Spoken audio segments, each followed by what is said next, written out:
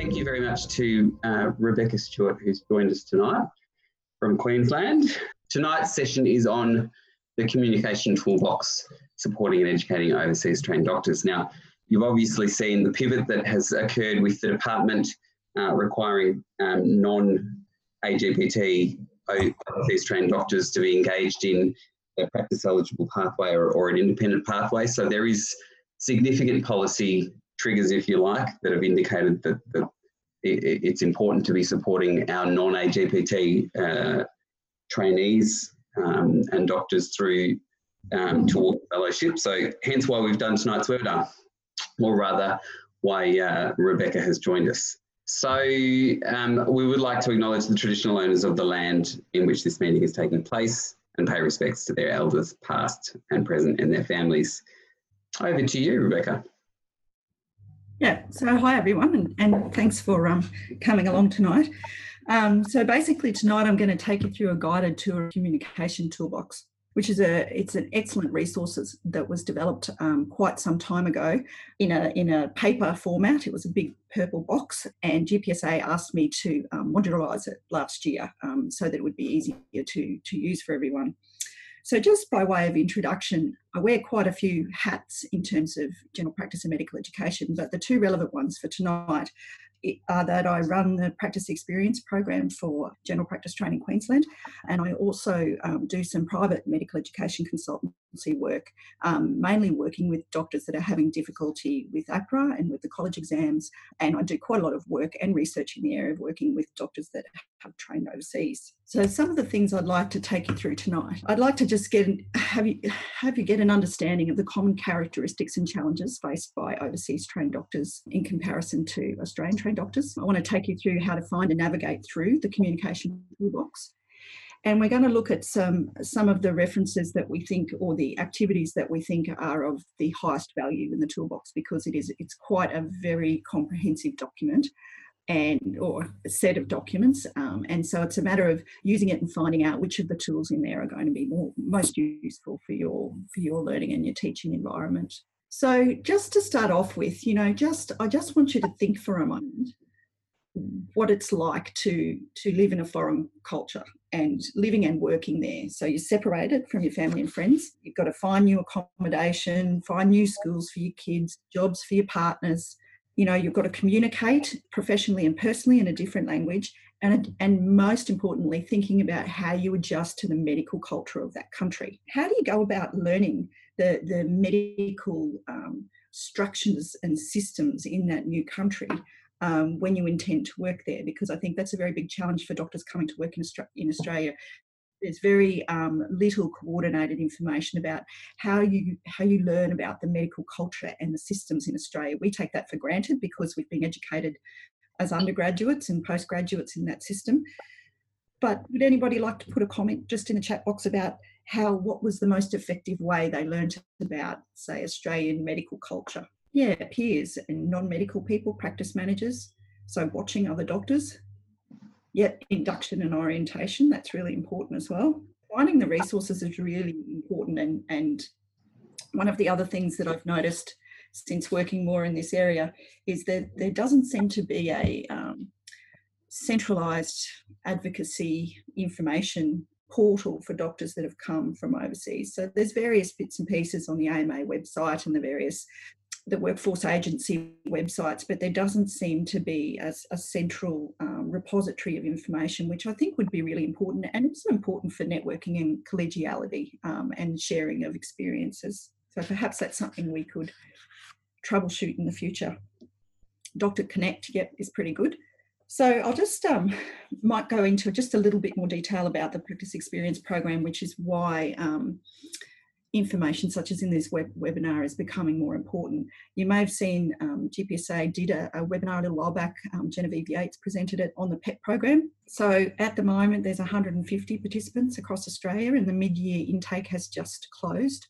That is the last PEP intake without a entrance or selection process. So from now on there will be a selection process for PEP. From 2022 onwards, all doctors completing RSEGP fellowship must either do the AGPT pathway or PEP. So pretty much all of the other pathways will be amalgamated into PEP, so it'll be AGPT or PEP. The most important distinction between PEP and AGPT is that PEP is an education program. It is not a training program. So it is not funded to the same extent as AGPT. The PEP doctors don't have a formal supervisor. They don't have to work in an accredited training practice. And there is no requirement for practices to involve the doctors in teaching sessions. But of course, we fully encourage that you would do that. The requirements, so they either do, at the moment, they're either doing a 12 or an 18-month program where they have to complete education modules. They do the multi-source feedback process, some case-based discussions and some mini ECT visits. They're not able to sit the exams whilst they're on the program. However, their existing successful exam attempts are suspended. So for those, at the moment, for those that have passed one exam component and are having difficulty passing other components, that's a good incentive to join their PEP program, because it gives them an opportunity to just stop, reassess where they're at, keep their existing exam attempt, and just get a good focus on tackling their next exam hurdle. And the other very important aspect is that the PEP program is a 3GA provider pathway. So doctors are actually able to get a 3GA provider number through PEP now. How long is the PEP provider number valid? I'll try and answer the questions as I go, but I won't be able to keep up. That's up to the jurisdiction of the RACGP who is issuing them. So it depends on the type of practice they're working in, all sorts of different factors. So the RTOs that run PEP have no control over the provider numbers. That's all decided centrally by the RACGP. But the PEP provider number, to my knowledge, is valid for the time of the period on PEP, and then for 6 months after, if they do pass one of the exams. It allows you to finish the PEP program, and then whilst you're on PEP, enrol and sit and still have a provider number. Just to put things into context, and I'm sure you're all aware of this, so a quarter of the Australian medical workforce are doctors that have trained overseas. So that's quite a large number, and particularly in rural areas, 40% of the rural medical workforce have trained overseas. So as educators and supervisors, we really need to think about how we can improve education in this group. So this slide is just to get you to think about how cultural values and perceptions impact on our clinical care. Thinking about communications, so linguistic issues, so having a strong accent, using grammar that's not appropriate, problems with articulation and vocabulary. When you add that to other communication difficulties, and I call it a difficulty in our context, but it might be a culture absolutely appropriate. So it's a matter of just realising how when you combine a few of those things, it can have a really big impact on picking up on cues and connecting with patients. And the sort of consultations, therefore, which that might cause a challenge in is mental health presentations, particularly if culturally that has been managed in a different manner in the country of origin.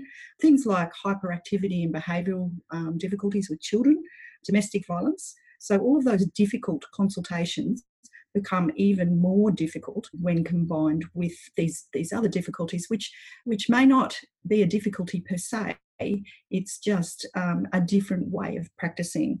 So just thinking about your own experience of working with doctors that have trained overseas, and particularly working in an educational sense or as a supervisor, what sort of things, and you don't have to poll if you don't feel comfortable with this one, but just maybe if you felt comfortable picking the one that you found to be the most predominant. There's a few there about bias, and B, which talking at rather than with the patient, which may be due to, a communications style rather than an error in itself.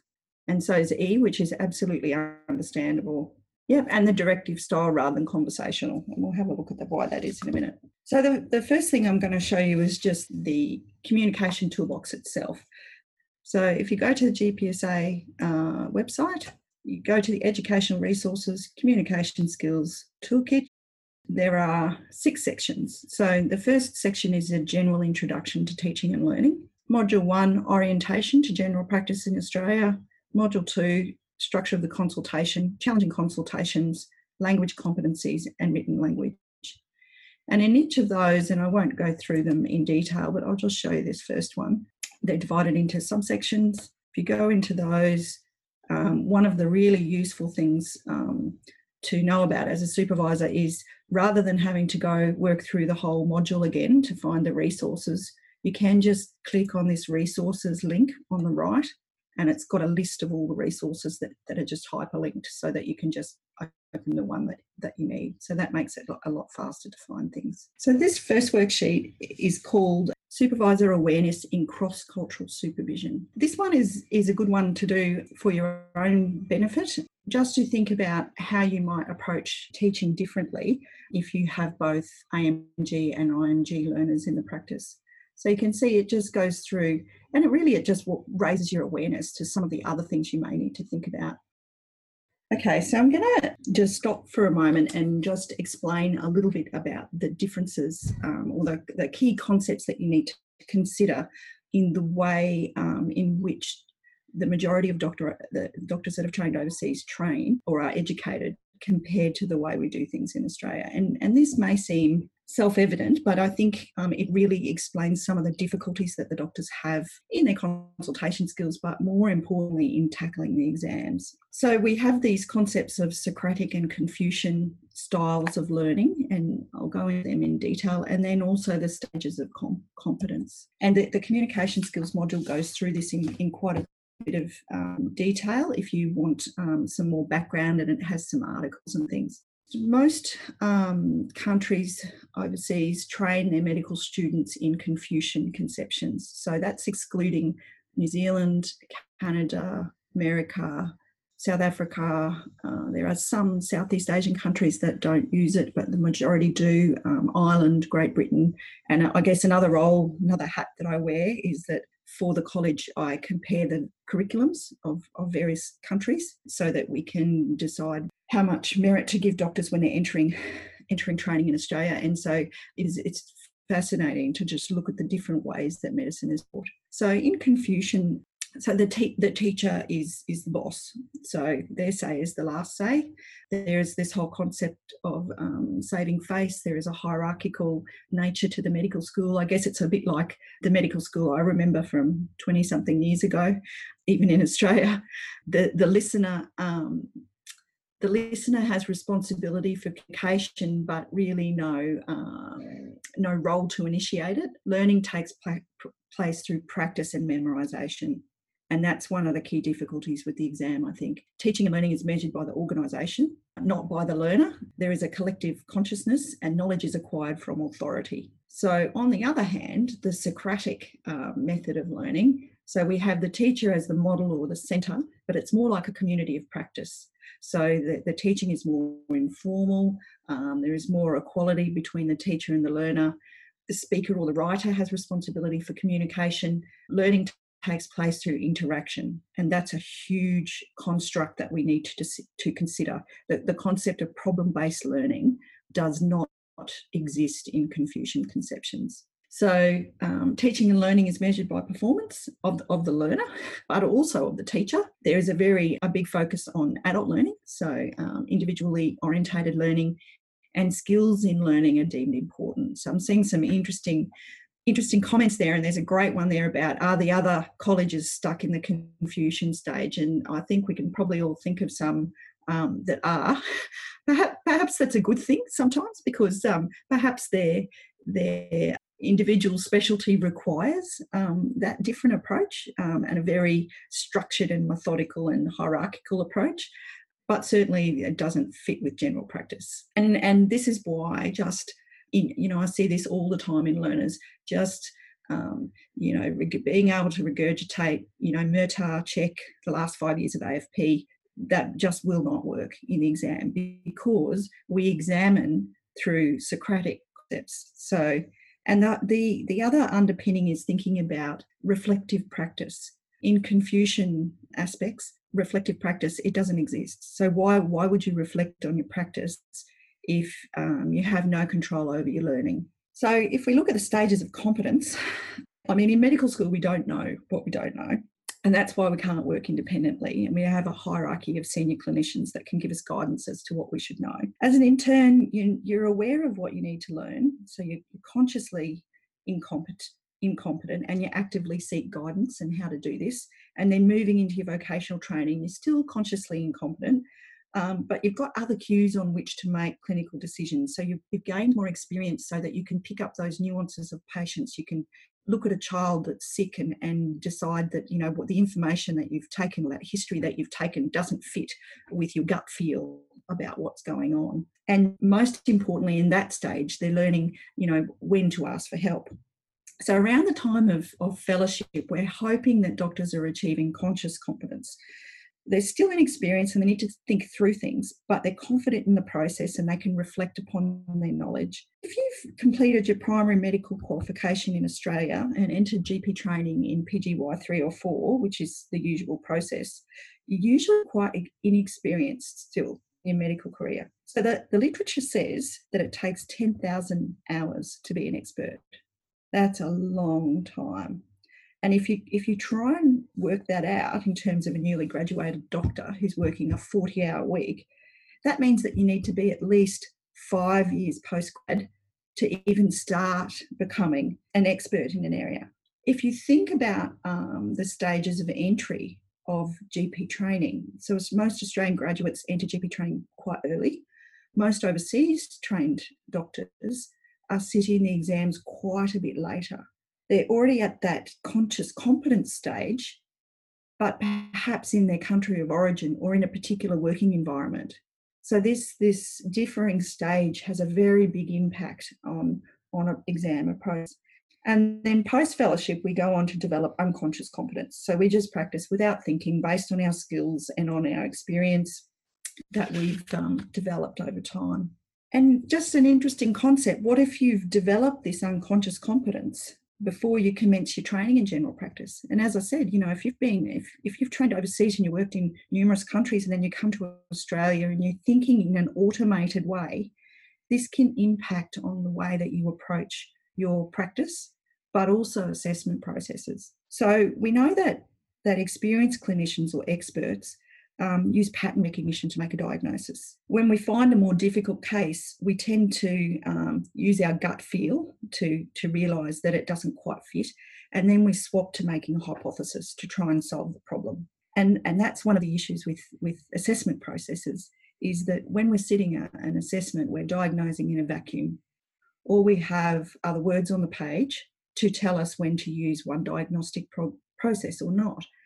And if you misread those cues, those words on the page, or if things like your pattern recognition and the sorts of patients that you're seeing, that's called availability bias, changes your perspective, you can miss the constructs of the question. It can be very difficult, particularly if you're an experienced clinician, and we know that, you know, doctors, the older doctors get, the more experienced they are, the more difficulty they have sitting the exams. So it's very hard to unthink your thinking. That is true because, you're working, overseas trained doctors work longer in the hospital system too. So that changes the context in which you approach the problem. So there's been postulated this fifth stage of thinking now. It's called reflective competence. So that's right at the top of the pyramid. When we get to reflective competence, it gets us to, it's core to us thinking about, well, okay, we've reached this stage of we're unconsciously competent, but we do need to be able to go backwards and forwards and learn new things and still realise when we need to ask for help. So that learning pyramid that I showed you before is not static, and you need to be able to move. They say that you should be able to move up and down the pyramid at least twice before you've developed mastery of a learning process. So if your medical education has never involved a reflective process, how difficult must it be to move up and down that pyramid of learning? And I mean, I guess that's why we do professional development and CPD, is because it's to challenge that unconscious competence and get us to reflect on, do we actually know this, or what are the areas that we take for granted? Even if we're unconsciously competent, the research suggests that there's still 20% of our practice that we don't know about, and that 20% is not fixed. So that's quite a scary thought. So what I'm going to do now is just take you through the top 10 resources And I guess I work quite closely with English as a second language specialist in the RTO that I work for, and she's assisted me in finding these. And we've presented this workshop previously to supervisors and medical educators, and they found them useful. So the purposes of the presentation, I've put them all on one slide so that afterwards people can use the hyperlinks to find them easily. So this first one is looking at, how often do we actually ask the person that's come into our practice that we're going to be working with, whether this be a registrar or an overseas trained doctor, how often do we ask them, how did you learn?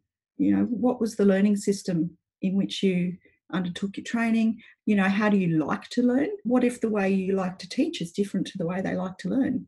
But often we don't stop to consider that until there's some learning issues.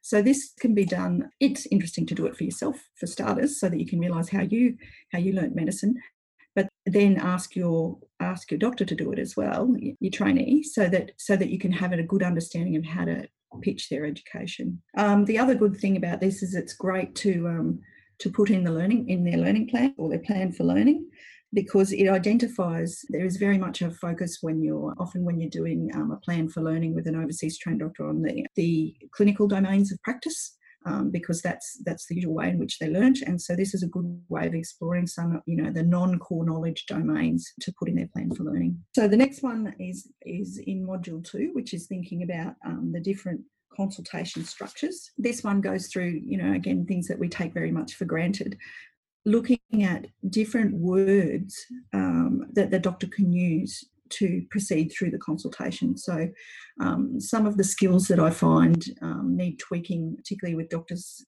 having difficulty with OSCE, is the concept of signposting, stopping at regular intervals during the consultation to mark the key points in the consultation for the patient and for themselves, and also summarising. The ability to do that can help with reflective processes, because it gives the doctor an opportunity to stop and synthesise the information before they proceed with the consultation. The other difficulty I find is that from a linguistic perspective, the doctor may not have the words to express empathy or to change the questioning during the consultation. So that's where this sheet is very good, because it's practical in terms of what are some other ways, what are some other words that you can use as you go through the consultation. So, a common way to respond empathically is to say, I'm very sorry to hear that. However, it does not always fit the nuances of the consultation. So providing some additional words can be really helpful. And, it may well be that the doctor just needs one or two phrases that they feel confident using. And, if they try and use those a few times and then get a good response from the patients, that's can be very empowering in terms of their communication skills. And this one here is on building a relationship with patients. So it goes through different ways in which they call the intervention categories. They're ways that we can influence behavioural change with patients. So there are doctor and patient-centred interventions.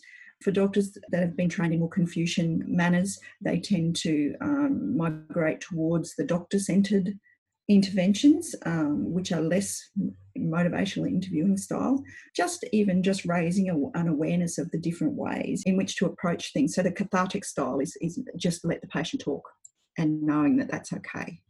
There's also the catalyst, which is, working, it's more motivational interviewing and allowing the patient to realise that they have some control and some autonomy in their decision making.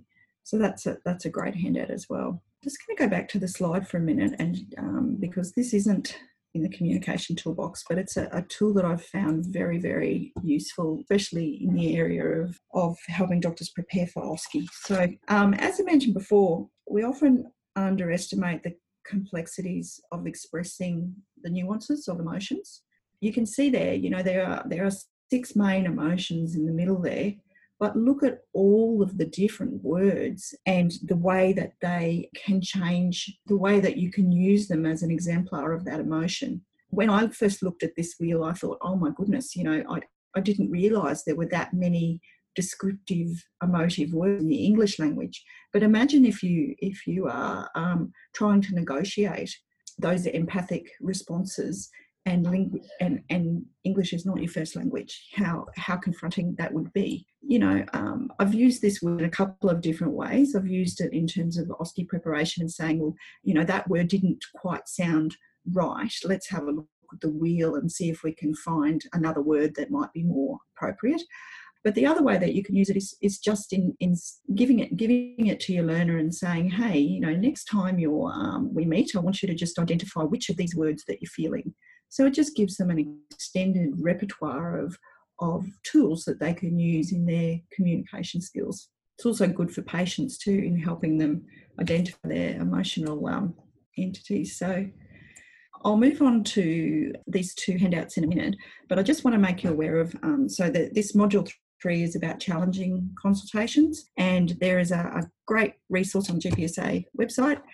This is the old traditional one from the old toolkit. They're a little box of cards with little case studies on them, and they're just really short. There's about 50 of them, little case scenarios on difficult consultations. So you can just pull one of these up during a teaching session or give them to the doctor to look through, and they just provoke a conversation about how would you manage the consultation. So you can purchase the hard copy versions through GPSA, but I do have a PDF that's free to download, and you just got to cut the cards up and use them that way. But they're an excellent resource, and they're also a good prompt for practicing for OSCE as well. So hopefully this sheet is sharing. So it's just an information sheet about gender diversity, which is a good prompt for discussion.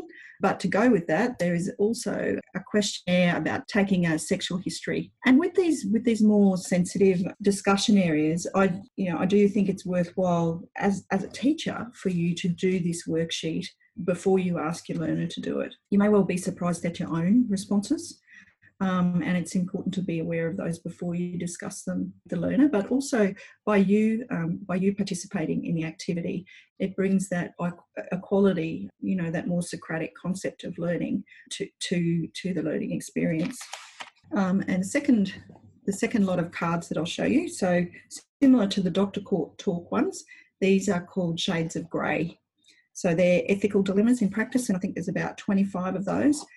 MDA has done answers to some of these as well, so the appropriate ethical responses from a medico-legal perspective, and those responses are available along with the cards on the website again. They're a great prompt for ethical dilemmas because they're nice, quick, short teaching activities. So looking at some of this in the linguistics, you know, not all doctors will require extra support with linguistics. It's worth just knowing where the resources are if you need them. These are just some common words that the docs have trouble with, you know, just so you don't have to think of them yourself. So you can get them to just through and you know, verbalise each word and which one do they have difficulty with. It's something quite reasonably simple to fix once there's an awareness of and modelling of how the word sounds. And so why not? And it can make all the difference in developing rapport with the patient and also to avoid misunderstanding, you know, in consultations, but also in circumstances such as the OSCE, and also making sure that the reading of the words is appropriate. So that's important for the KFP and the AKT. The next one, every time I read it, I learn a new one, and it makes me realise, you know, how do we learn all these Australian slang words? We never actually learn them. We just hear someone say them and use them. And so, you know, there isn't a one-stop shop for learning slang. So this is a great exercise to go through for a bit of fun as well, because you always learn something new. And similarly, there's slang terms in the consultation rooms, all the different bizarre words that patients use to describe their various bits of anatomy. And I've had some fun in medical education conferences going through these and trying to match up the word with the expression. So I was just going to show you an example of one of the ethical dilemma slides. So you might want to use this card, for example. This is card 3 of the Shades of Grey. Jason, 22-year-old unemployed, presents on a Friday afternoon, travelled from a remote area. He's been with his friends. He's been chasing the dragon. If you didn't know what that meant, you wouldn't know where to start with that consultation. And it's likely that the patient may not open up to you because they don't feel that they've developed rapport. And again, the words cold turkey, we take for granted what that is. And then also just the context of we have an unemployed male in a rural area who is, obviously separated from his friends, and he's wanting a script for some narcotics. So you can see, that simple scenario can bring up lots and lots of opportunities for which you might want to use how to approach a difficult consultation, how do you look at slang, how do you look at the context of opioid prescribing in Australia, how do you, so using the card once, you can bring up so many learning points. So do the flashcards, give some background. So the shades of grey ones, some of them have the model answers from a medico-legal perspective, but the doctor talk ones are really a prompt for communication skills, so they don't have answers. The last one is around written language. The last module looks at different language hints and examples. So, how to formally write a structured case history. This is more for, correspondence. So if you were writing a medical report or a referral letter or a legal report, those sorts of things. So that can be really useful to give a template or some structure, and importantly an example. So there's examples here of what a good one is. And that brings me to another key point about modelling. One of the key concepts of this Socratic learning that we all are used to is that we get quite used to watching senior doctors practice, having them, if you're a GP registrar, having your senior doctors sit in on you and you sit in on them, and that's quite we see a lot of modelling, whereas often for doctors that have trained overseas, they've never had the opportunity to sit in with another GP, and another GP has never sat in on them, and that's not part of their learning culture. So it can be quite threatening to propose that. It's a very, very rich learning experience if you have the opportunity to suggest it or to do it in the practice. And I suppose that's one of the things we're finding with the PEP program is that going in and doing a case-based discussion or a mini ECT visit is a very, very or quite a threatening exercise for some of the doctors. And yep, here's just again a very practical one on writing a referral letter. So, and this is actually a plan for a teaching session on how to write a referral letter. So there are teaching plans through the communication skills toolbox to save you doing the work. I just wanted to show you one other website which has got fabulous learning resources, and I fibbed about having to flick backwards and forwards again. But this site was developed by Melbourne Uni, and it's called Doctors Speak Up, and it's got a huge amount of resources on it. I was speaking before about modelling. There are 4 case studies on this website, and that was one of the videos I was going to show you. So you can watch that with your doctor and comment from various perspectives on how you might manage that consultation. What are the communication things that the doctor has done well? What might they do differently? There are on this website as well. So under the navigate are the 4 videos. But what's really useful is that actually transcribed the videos. And some of the docs that I've used it with, we've actually just printed out the transcriptions, and they've gone through with a highlighter and said, oh, that's a really good way of saying that. I'm going to say it that way. So it's got some great examples of the actual words that you can use. There's, health idioms and, vocabulary terms and how to take an alcohol history. There's a sexual history there as well. So lots of really great resources on that website. And that's just an example of some of the questions you might ask if you're watching one of those videos, or even, if your doctor is happy to be video themselves, you could watch the video together and say, well, this is what I think you should keep doing. What do you think you should keep doing that you're doing well? What do I think you should do more of, perhaps less of? What are some new things you can try? And then for you as a supervisor to think, are there any bits and pieces from the toolbox that I could use that could follow up on that activity and make it more useful? That was all I was going to go through tonight. A lot of information. What I suggest you do is, when you have some time, just have a little wander through the toolbox and have a look at the various resources, perhaps print some out. Some of them, you may want to print out the ones that I showed you because they're quite useful. Try and make your life easier for yourself. All those great resources are there. So rather than recreate the wheel, make the most of the ones that are readily available to you. Yeah, just last comment. I don't like the whole learning objective thing, but I'd rather know from feedback or get you to think about what's the one thing you're going to do differently in your practice after going to this session. Because I think it's much more likely if you can just think of one thing, and perhaps if you write it down, it cements it even more, you're more likely to go away and do that. That was fantastic. Beth, really, really appreciate you coming in and giving up your time this evening. I hope that you've all found that useful as well. There is so much to this particular topic, I find. And all you've got to do is go through and have a look at all of the resources attached to the toolbox to understand just how many different dimensions to this there are.